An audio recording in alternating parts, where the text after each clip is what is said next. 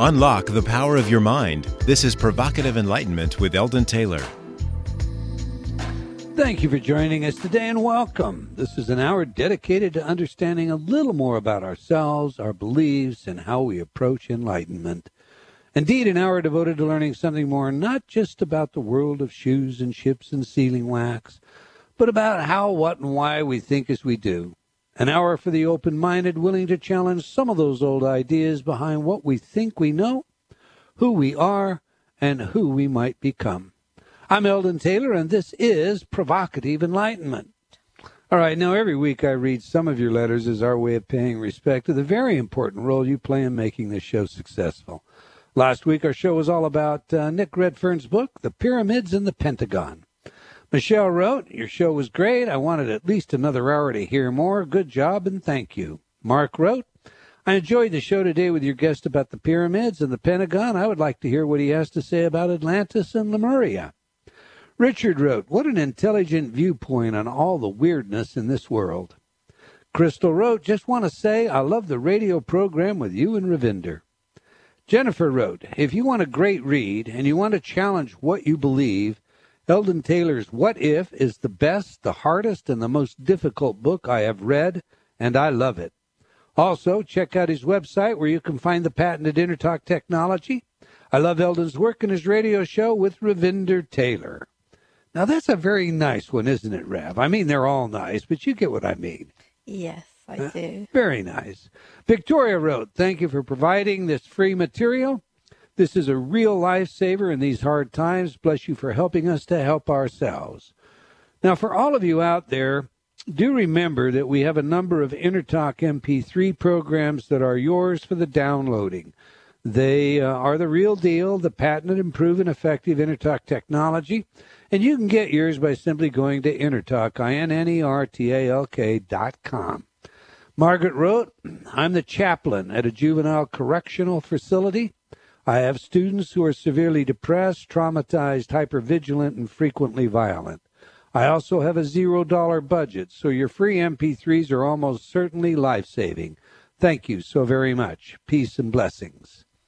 Sherry wrote, "Whenever I need a boost in my life, I listen to self-motivation CDs, Soaring Self-Confidence, and Intertalk subliminal audio program by Eldon Taylor." Just brilliant, Eldon. Well, thank you, Sherry. I do appreciate that. We like those kinds of comments, don't we, Rav? Always, always. All right, that's all the time we're going to take for letters today, but I do invite you to opine by sending your email to eldon@eldontaylor.com or by joining me on Facebook. We can't get all of your letters on the air, but they do impact our programming, and once again, I thank you for your feedback and continued support. Now to today's show, A Mindful Nation. The subject of mindfulness is definitely high on my list of favorite subjects, and as such, I write often about both mindfulness and mindlessness. Our guest today has written a book all about the advantages gained when a nation becomes mindful. Is this the same kind of mindfulness that is spoken about in the psychology community, or does it differ? I mean, is this some form of positioning, spinning, or context framing, as with the modern approaches to that old spinster practice known as propaganda and SOTAG, stealing the term from the Catholic Church's use for the correction of heresy, mind you, by its papa, Edward Bernays? When a person is mindful, they are alert, fully present, one might say, and aware of the various manipulative factors that can influence them. Factors ranging from their own physical condition, neurochemicals, etc., to the context, together with one's implicit assumptions, biases, and the like. Is this the kind of mindfulness our author is speaking of? And if so, is it possible for an entire nation to become so aware? According to Wiki, the psychological use of the term mindfulness refers to a psychological quality that involves bringing one's complete attention to the present experience on a moment-to-moment basis, or involves paying attention in a particular way, on purpose, in the present moment, and non-judgmentally, or involves a kind of non-elaborative, I'll get that out, non-judgmental, present-centered awareness in which each thought, feeling, or sensation that arises in the attentional field is acknowledged and accepted as it is. Can any nation, any people as a whole, especially ones submersed in the continual divisive rhetoric that we see every day, ever be non-judgmental and mindful? Well, that may be a good place to begin with our guest today. Congressman Tim Ryan was first elected to represent Ohio's 17th District in 2002. He currently serves as a member of the House Armed Services Committee and on the Subcommittee on Emerging Threats and Capabilities, as well as the Subcommittee on Readiness. Congressman Ryan also serves as a member of the House Budget Committee, and he serves as co-chairman of the Congressional Manufacturing Caucus. Before his election to public office, Congressman Ryan served as president of the Trumbull County Young Democrats and as chairman of the Earning by Learning program in Warren, Ohio. He began his career in politics as a congressional aide with the U.S. House of Representatives in 1995 and later served as an intern for the Trumbull County Prosecutor's Office. He holds a law degree from the University of New Hampshire School of Law, formerly the Franklin Pierce Law Center, and he is the author of the new book, A Mindful Nation. It's a great read, I'll tell you that. I must admit, I love the philosophy, or I'm going to put this in quotations because it's what he uses, the way, as he refers to it, as espoused in his book. Quoting from his Amazon blurb, this new way is based on the timeless and universal practice of mindfulness, the natural capabilities of our brains and minds, and the core American values of self-reliance, stick-to-itiveness, and getting the job done. So let's get the man in here. Welcome to Provocative Enlightenment, Congressman Tim Ryan. Great to be with you. It's indeed our pleasure, sir.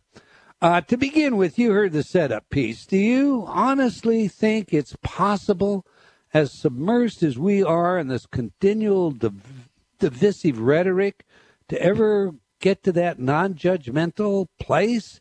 And if so, how and in what way?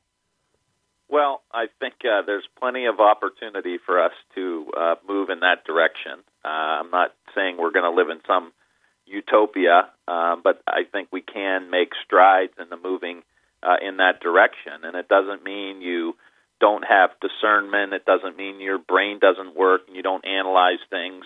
But I think what we can do is begin to tone things down a little bit. I think we're coming from, in many instances throughout the last few campaigns, a place of fear, anger, high levels of stress and anxiety.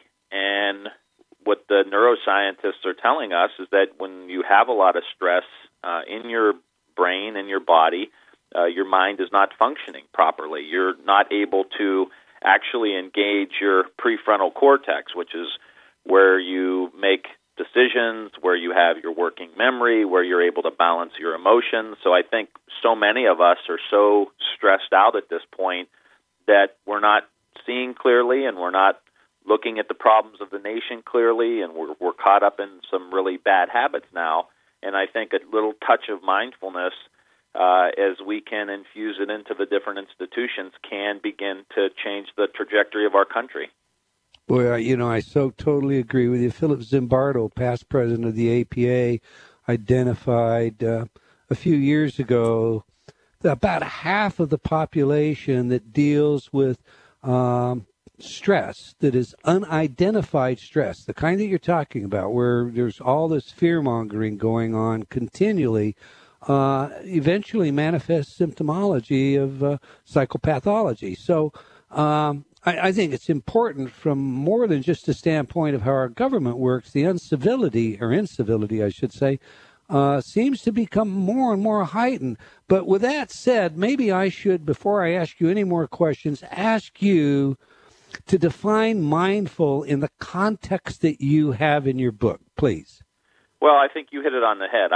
After thinking about this for a long time, I think Jon Kabat-Zinn's definition of present moment awareness, focusing on the present moment on purpose, and present moment awareness, focusing on that on purpose, and non-judgmentally. And that's not to say that, as I said earlier, you don't have discernment. It means that you are aware of what's inside of you, what's coming up internally for you, and how that may delude the way that you're looking at a problem that's in front of you.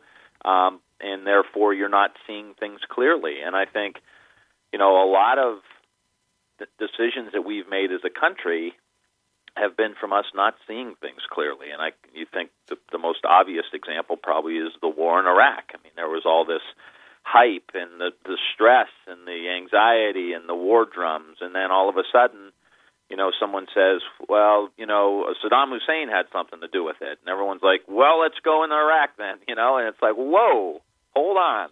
What's happening here? Let's look clearly here. Now, what was coming up for us together in the body politic, the memories of Saddam Hussein, the fear that we were having, and all of these things. So I like John's definition of focusing on the present moment, non-judgmentally, and doing it on purpose. Yeah, now, of course, you've said a couple of things here, and you are a politician, and this is provocative enlightenment. So, one of the things that you, of course, have expressed is that when the Iraq affair took place, we were coming off of 9/11, and the nation was galvanized with a common enemy. But Congress, of course, totally supported it. So Congress was going along with that war drum. It wasn't really, Democrats versus Republicans at the time. And maybe there was a misinformation, weapons of mass destruction, et cetera. But all of that, to me, is just the artifacts. When you talk about the prefrontal cortex making the decisions, we're really looking at about 10% of the decisions that are made. The nucleus accumbens, which is in the unconscious, is actually making about 90% of our decisions. And it is driven by all this information that we take in, that say, as in the instance of 9/11, all has to do with the fear and the drumbeat as you have identified it, as opposed to a rational process. How do you see mindfulness stopping that prefrontal reaction long enough to take a look at the context and the framing that's involved and our predispositions that would otherwise force a decision from our unconscious? Well, from my understanding, and again, I'm not a neuroscientist and, not a psychologist or not even a mindfulness teacher, but what I think would happen, and I just from my own life experiences, when you are in reactive mode, you react. You are stimulated and then you react to something. And my concern and where I think mindfulness has helped me on a personal level, and that I think it could help others, is that when you have a stressful situation, I find that mindfulness allows me to be able to deal with that stress that's happening immediately and then calm myself down to be able to then re-engage my prefrontal cortex, as opposed to working from that place of fear, of emotion, and to getting back to, okay, I know I'm upset because X, Y, or Z happened, or I know I'm scared because I'm watching this on the news or whatever, to say, okay, that's just a thought. I'm reacting to that thought, but can I somehow maintain some composure? And what I would say is, I use athletics a lot when I try to explain this because it's been such a personal reference for me. We watch, whether it's Sunday football or basketball or the Olympics, you see an athlete get presented with a very stressful, high-pressured situation, and somehow they're able to feel that, deal with it, but then, boom, they're able to come back to the kind of almost Zen-like present moment awareness without bringing all that baggage with them. And I think there's an opportunity for us to begin to, within our school system, within our healthcare system, and this is not going to say that everybody's going to be Kobe Bryant or everybody's going to be Michael Phelps or everybody's going to be a highly tuned athlete, but it's a matter of degrees, and it's a matter of moving enough people into a little bit more awareness that we could maybe prevent some of these things from happening. My own personal experience, and I've had the good fortune to work with a number of elite athletes. Athletes really get the point that you're making. How important the mind is, how important stilling the mind is. In fact, I just read a recent study that shows that meditating on compassion actually boosts the neural basis for empathy. Yeah, I saw that article. And when I say that, I'm going to ask you this. Now, you're a congressman, and when you talk about mindfulness, obviously you're talking about meditation. I can remember when I was involved in law enforcement years ago, chief of police, a friend of mine, called my home. Housekeeper answered. He said, is Eldon there? And she said, no, he's meditating. And I didn't hear the end of that for a very long time. Yeah. Do you get ribbed about it? How are you treated when you talk about, hey guys, let's just slow down a minute, still our minds, and maybe meditate? I do get ribbed a little bit about it, and it's all part of it. But I also have people rib me about it, and then when everyone else leaves, they say, hey, wait a minute, can you tell me about what you're really talking about in your book, A Mindful Nation?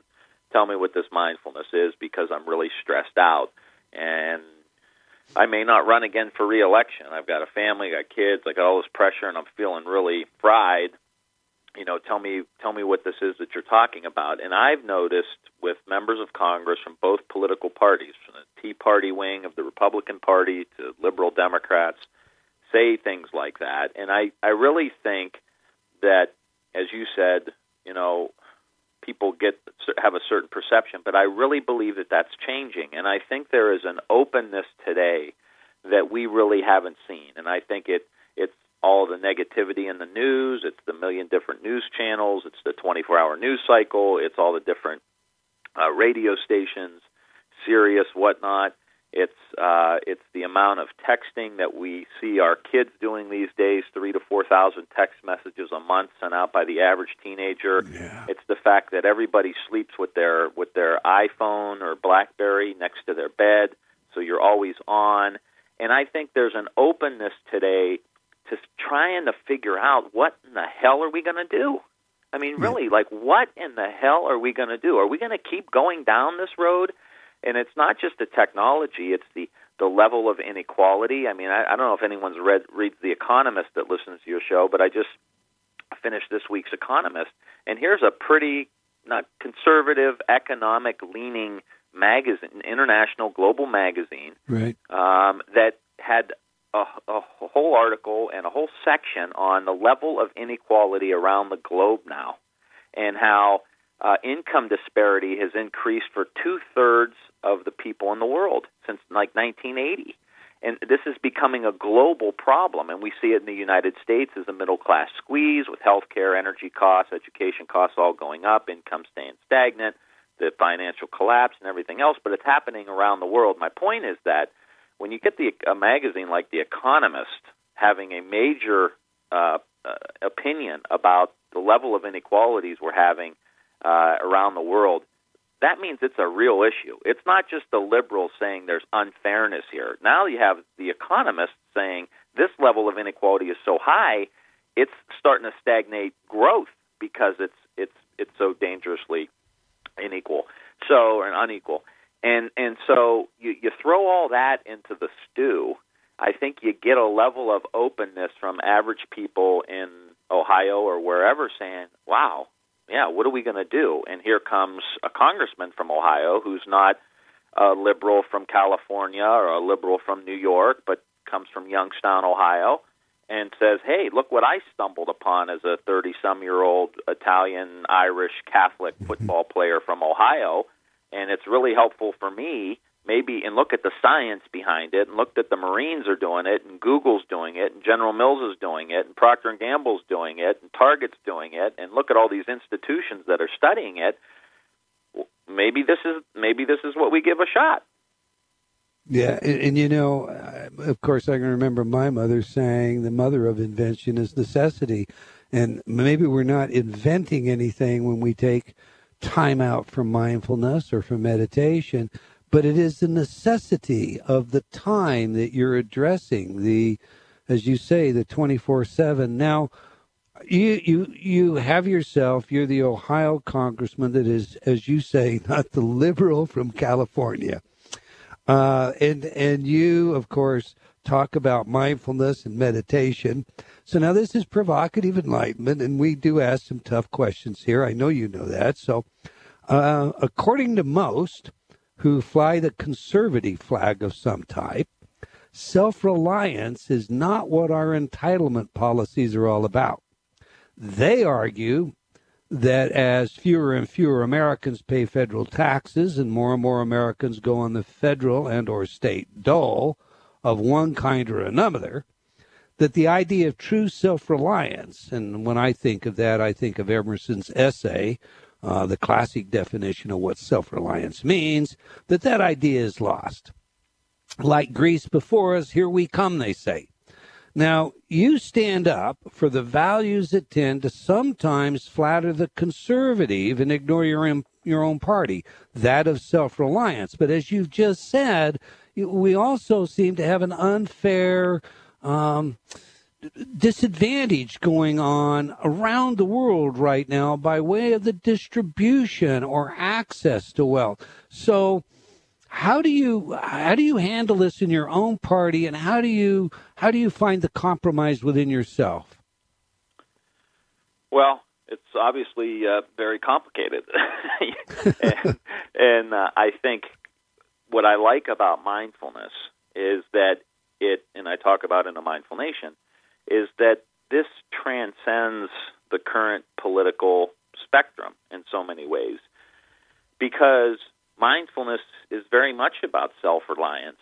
Mindfulness is very much about individual responsibility. Mindfulness is very much about how can we teach human beings the skills that they need to be able to tap their own potential.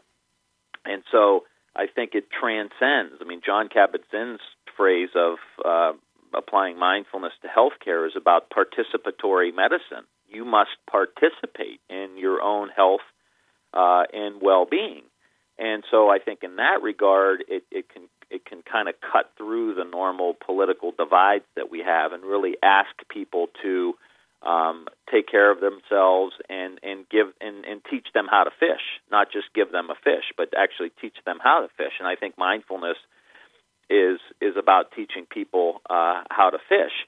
Now, there are clearly hurdles within the current systems that we have.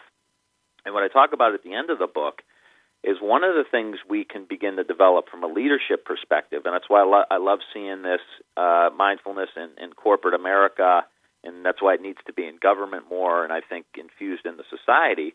One of the things you begin to see is a level of interconnectedness, that you don't always see if you're just stressed out and you just maybe see and hear what's going on and you don't connect the dots.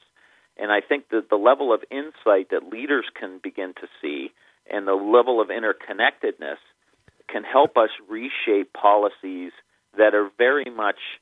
I'm going to ask you to hold that thought, Congressman. We have a hard break coming up. When we come back, we'll go right to interconnectedness. We're speaking with Congressman Tim Ryan about his book, A Mindful Nation. I had to tell you, it's a great read. This is a wonderful idea. As far as I'm concerned, I mean, I couldn't recommend this any more strongly than to just say, go get this book. If you're not already in our chat room, this is an excellent time to join in the conversation. Just go to eldontaylor.com/chat. We have a video there of Congressman Ryan today. Be sure to stay tuned after these words from our... Close your eyes. Imagine your goals and dreams. What's preventing you from accomplishing them? Most often, we are our own worst enemies. I can't. I'm not good enough. It's time to reprogram that inner dialogue. Replace all those negative self-images with, I'm good. I am powerful. I can do anything. Eldon Taylor's Inner Talk patented subliminal technology does just that. Researched at numerous universities such as Stanford and by governments such as Mexico and Germany, Inner Talk has repeatedly been proven effective at changing your self-talk. Stop imagining your goals and make them a reality today. Visit www.innertalk.com. That's INNERTALK.com. Innertalk.com.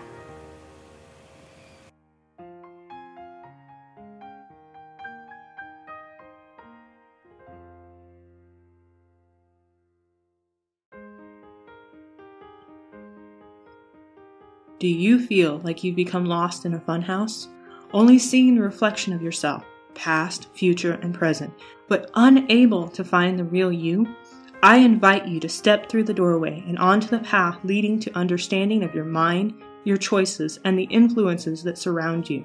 Read Eldon Taylor's New York Times best-selling book, Choices and Illusions, now expanded, updated, and revised. It will provide you with real-life examples of how you can break free from your current perceptions and begin your journey to how high is up. Get your copy today from all bookstores or online from Amazon.com or Barnes & Noble.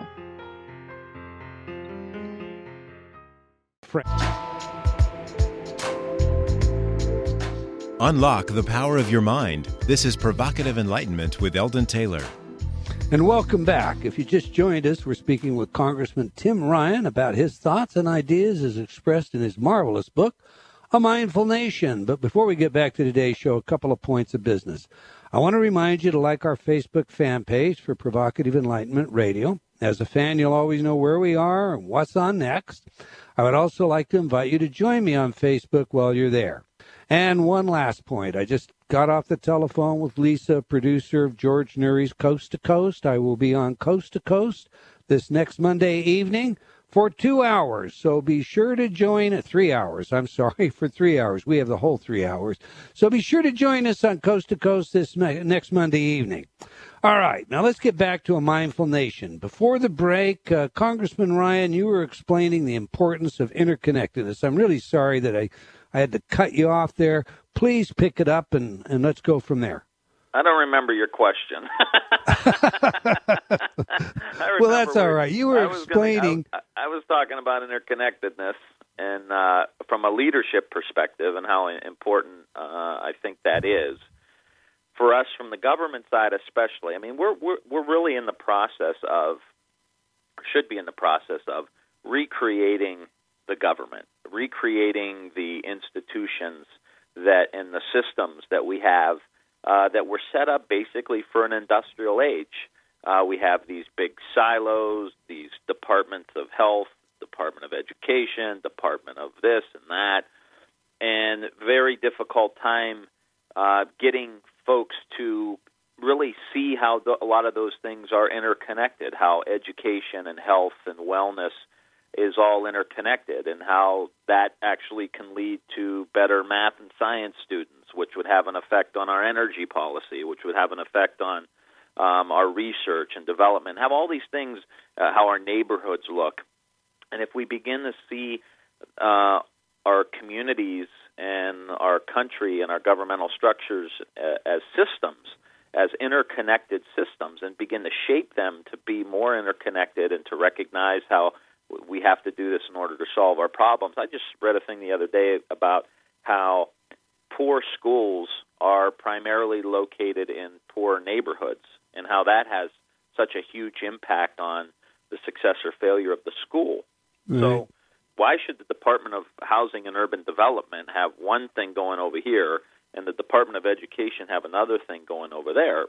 And my idea would be, with mindfulness and looking at this and seeing some insight and seeing some interconnectedness, how do we begin to tie, for example, this is just one idea that I have, but how do you tie the edible classroom idea to where you get these kids in a school learning how to grow food and feed themselves within the school and tie that into the curriculum of that school, but then that also feeds out into the urban gardens and urban farming that can happen into neighborhoods where we have a lot of dilapidated structures, and especially after the foreclosure crisis. So how do we come in and knock down those homes, put up urban farms and urban gardens, and then tie that into the local school, and then you tie that into the curriculum. And so these kids are growing food outside their school, but they're also in the summer and after school going into these urban farming and urban gardening programs, and then learn how to prepare food and healthy food and so on and so forth, you can begin to see how we really need to connect these schools to the neighborhoods,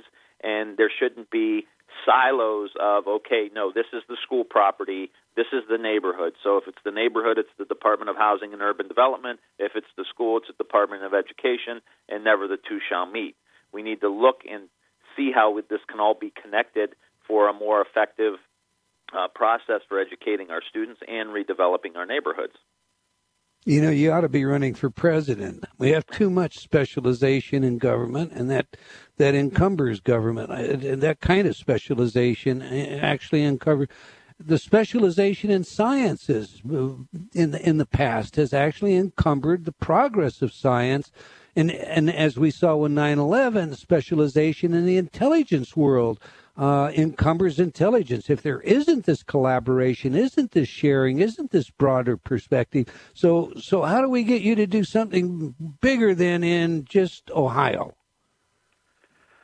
Well, I was on the Appropriations Committee and before the Democrats lost in 2010, and then I'll get back on next year. And what I really like to do is to use my position on that committee and that's the committee, it's one of the most powerful committees in Congress, and I'm gaining seniority, is to use that position really to begin to start to do what I just said. I mean, first of all, I'd like to infuse mindfulness into our school curriculum and create little pots of money for innovation or beef up the current pots that we have for schools to get grants to begin to train their teachers in mindfulness.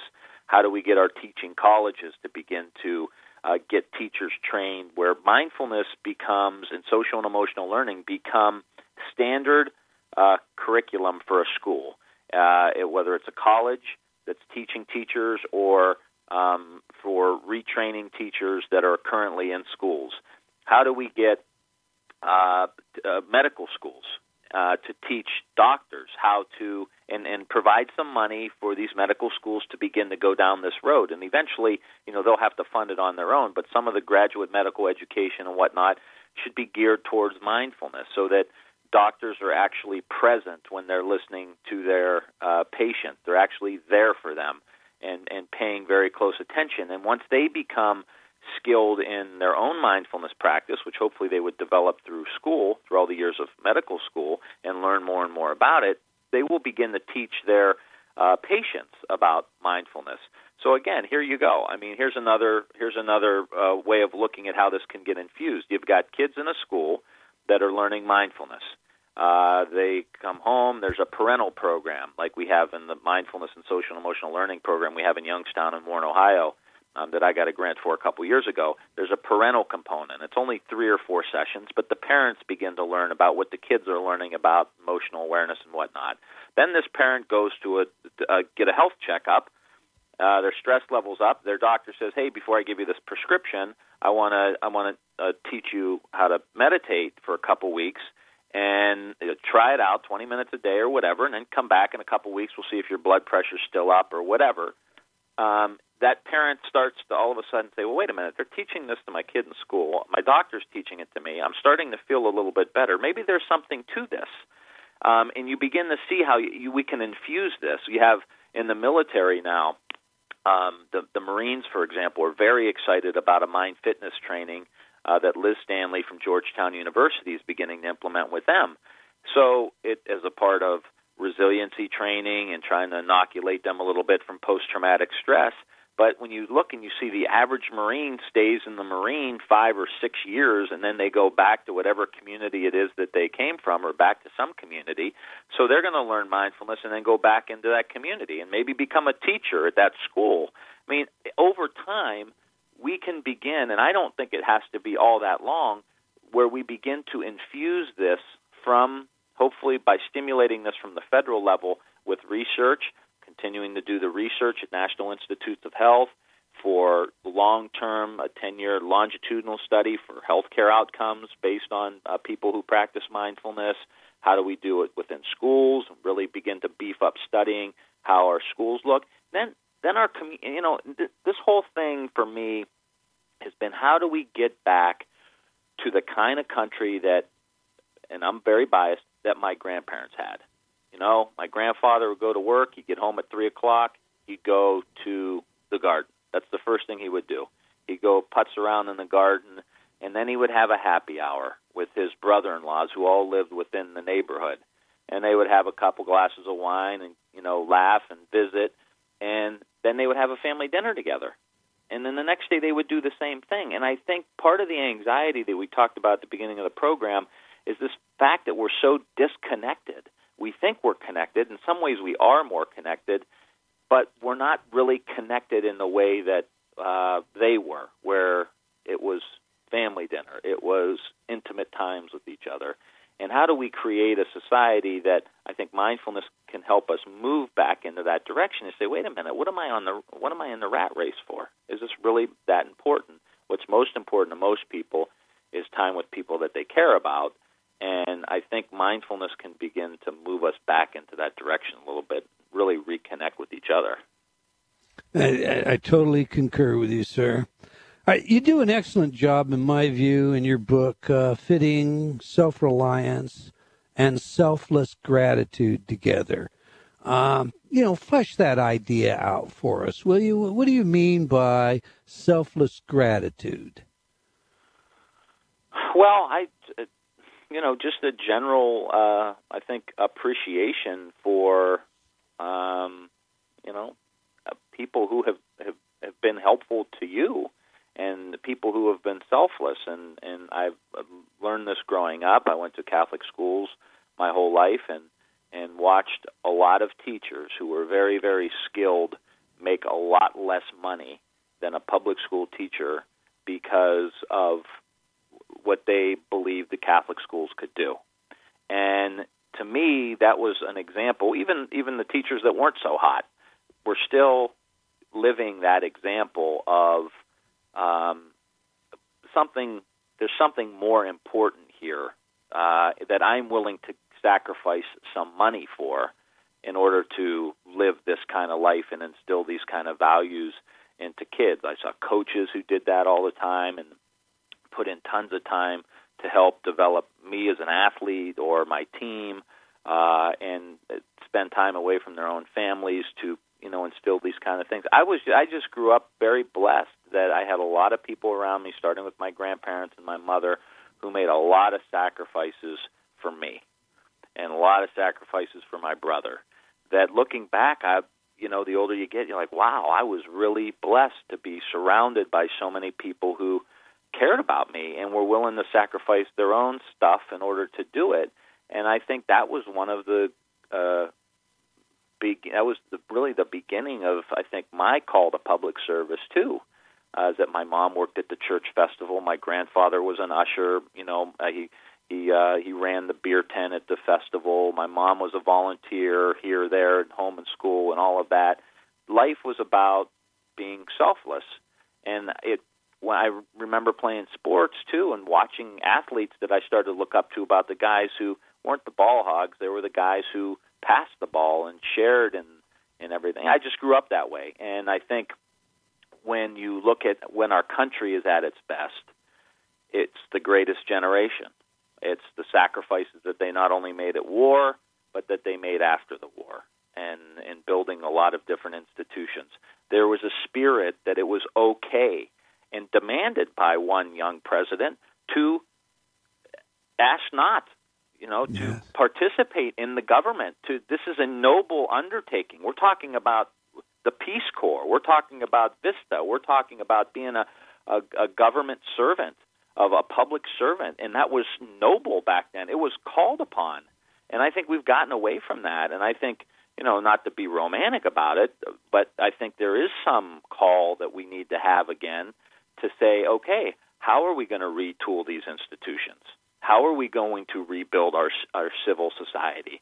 How are we going to rebuild our neighborhoods? Well, we need a lot of people that aren't going to be in it for the money.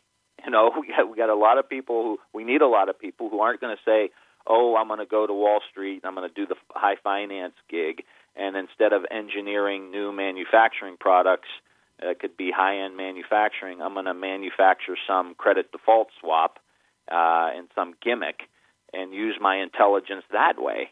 And look where that ended. So we need this call again, and I think mindfulness, if we're all paying enough attention, and I do see it with young kids, I do see it with the college students that I interact with, there really is a desire to do something other than just make money. And that's why I'm so optimistic about what mindfulness can do, because I think it can connect us to each other and really allow us to feel that reward that we have when we take care of each other. And it shouldn't be that far off, because I think it's a basic human instinct. So are you suggesting, Congressman Ryan, I mean, I love what you're saying, but are you suggesting that genuine self-reliance includes, like the opposite side of the coin, selfless gratitude? Yeah, I think so. I think there's a lot of great literature out there now, and great books like Born to Be Good by Dr. Keltner out at UC Berkeley, and a lot more of an understanding of us having this, our survival is really geared towards the way we are able to interact with each other and have compassion and have empathy and be able to communicate. I love the way you say that. And the fact of the matter is, if self-reliance, if we take a step further than Emerson and we look at our modern world, as you have suggested, if self-reliance includes our own health care, our own optimal health, the research that exists, that proliferates nearly on a daily basis, showing us how important these characteristics of gratitude, of going to the aid of another person, of forgiveness, of mindfulness, how important they are to our overall health and well-being. I think you've made a really novel connection there that, you just own this one as an author. I will be quoting you. Self-reliance and selfless gratitude are opposite sides of the same coin, period. I love how you put that, sir. Well, I've got to touch on this one. I have to, because tonight's the big debate, right? Right. And Candy Crowley is monitoring it, and Candy Crowley is a regular meditator. Did you know that? I did. Yes. Well, now, so what's your take on what's going to be the difference between having a moderator that is a regular meditator who deals in mindfulness of the kind you're talking about, and say what we might otherwise expect in tonight's debate? Well, I think I'm anticipating that she'll be maybe more able to keep things on track. I think it was, I don't know if the last debate is exactly a barometer, but things can very easily get thrown off into another direction by a comment that the one of the candidates may make. And it'll be interesting to see if Candy could say, well, I know you just said that, but wait a minute, let's get back to the point here. Now, will Candy have a better capacity to do that or not? I don't know. It'll be interesting to watch. But I've heard her talk about how beneficial it has been for her. And in fact, I gave President Obama a copy of my book. He was at Kent State University, which is in my district in Ohio, a couple weeks ago. Mm-hmm. And he looked at it, read the cover, and it's, reduce stress, improve, the subtitle is Reduce Stress, Improve Performance, and Help Us Recapture the American Spirit. He read it. I was looking at him to see what his reaction would be. And he looked at me, he says, this is good. This is about helping our kids get their minds right? And I said, yes, sir. Exactly right. He says, well, this is good. I look forward to reading it. So he has a copy of A Mindful Nation. Let's hope maybe he reads it. Before tonight. Okay, no, I'm not touching that. Okay, listen. I liked your approach, especially with regard to health care. I'm one of those folks that had triple bypass, and I'll tell you the difference that it makes in recovery when you're doing regular meditation. And all my cardio people were very supportive of that. I mean, they recommend that. It is huge. But for a lot of people, meditation is not something that they can learn out of a book. They really need maybe some teacher to do that. What's your feeling with regard to insurance companies? Should healthcare insurance cover things that are proactive, such as teaching people mindful training? I personally think they should, and I think what has happened, not to get in a big political discussion about healthcare reform, but I think one of the keys to the individual mandate of everyone having to get health care, which originally was a Republican idea that was adopted by Democrats, so I think it has some bipartisan support. Yeah. But one of the things that it does is it changes the business model for an insurance company.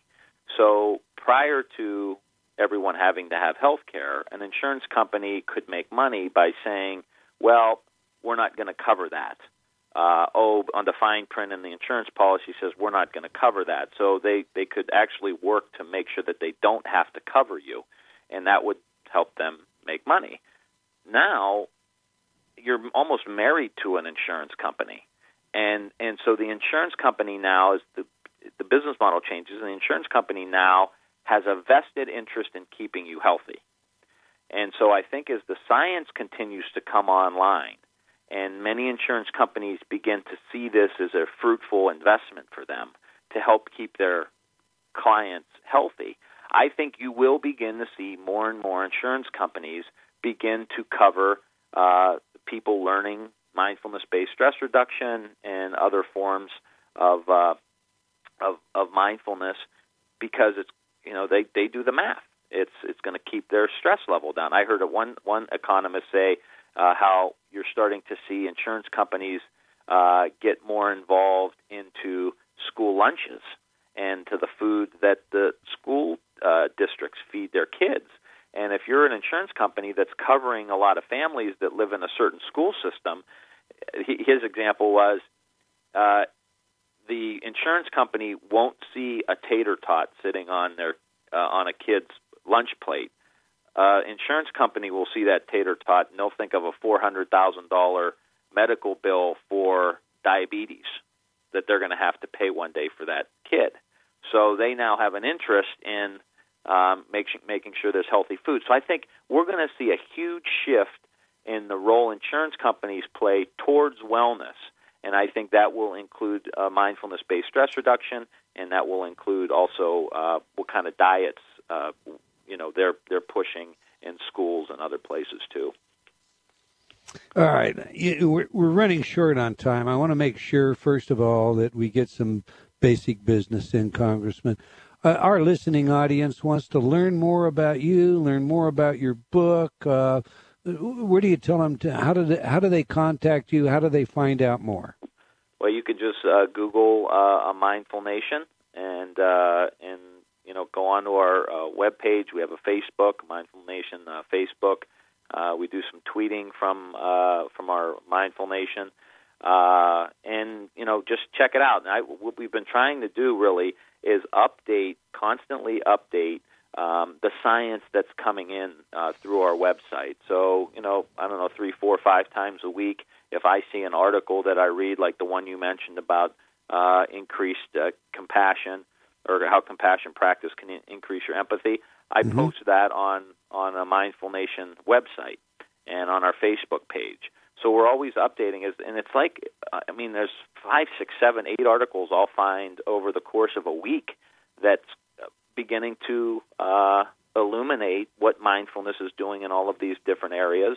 There's another great magazine that's coming out called Mindful. It's another great web page that deals with secular mindfulness, what it's doing in leadership areas, what it's doing in the military, what it's doing in health, education, all of these different areas. So I would just say, hey, go to mindfulnation.org or Mindful magazine and check it out. And there's a lot out there, and there's a lot of science backing it up, which to me in America is really the exciting part, is science is beginning to support this stuff. And as science supports it, more and more Americans are going to come online, and I think it really can help us recapture the American spirit. I so totally agree with you. We're out of time, but I have to leave this. On page 179 of your book, you have a kindness practice. And you basically say you can learn to open your heart and cultivate kindness and goodwill toward others and yourself through practices that send out sincere good wishes to all. Well, I can't think of a better way to leave it, Congressman. On that, all of us send out sincere good wishes to all. We've come to the end of another hour of provocative enlightenment. I want to thank our guest and all of you for joining us today. I hope you enjoyed our show, and we'll join us again next week, same time and same place. And if you have comments on our show, do let us all know. Okay, until next time, wherever you are in the world, remember, believing in yourself always matters.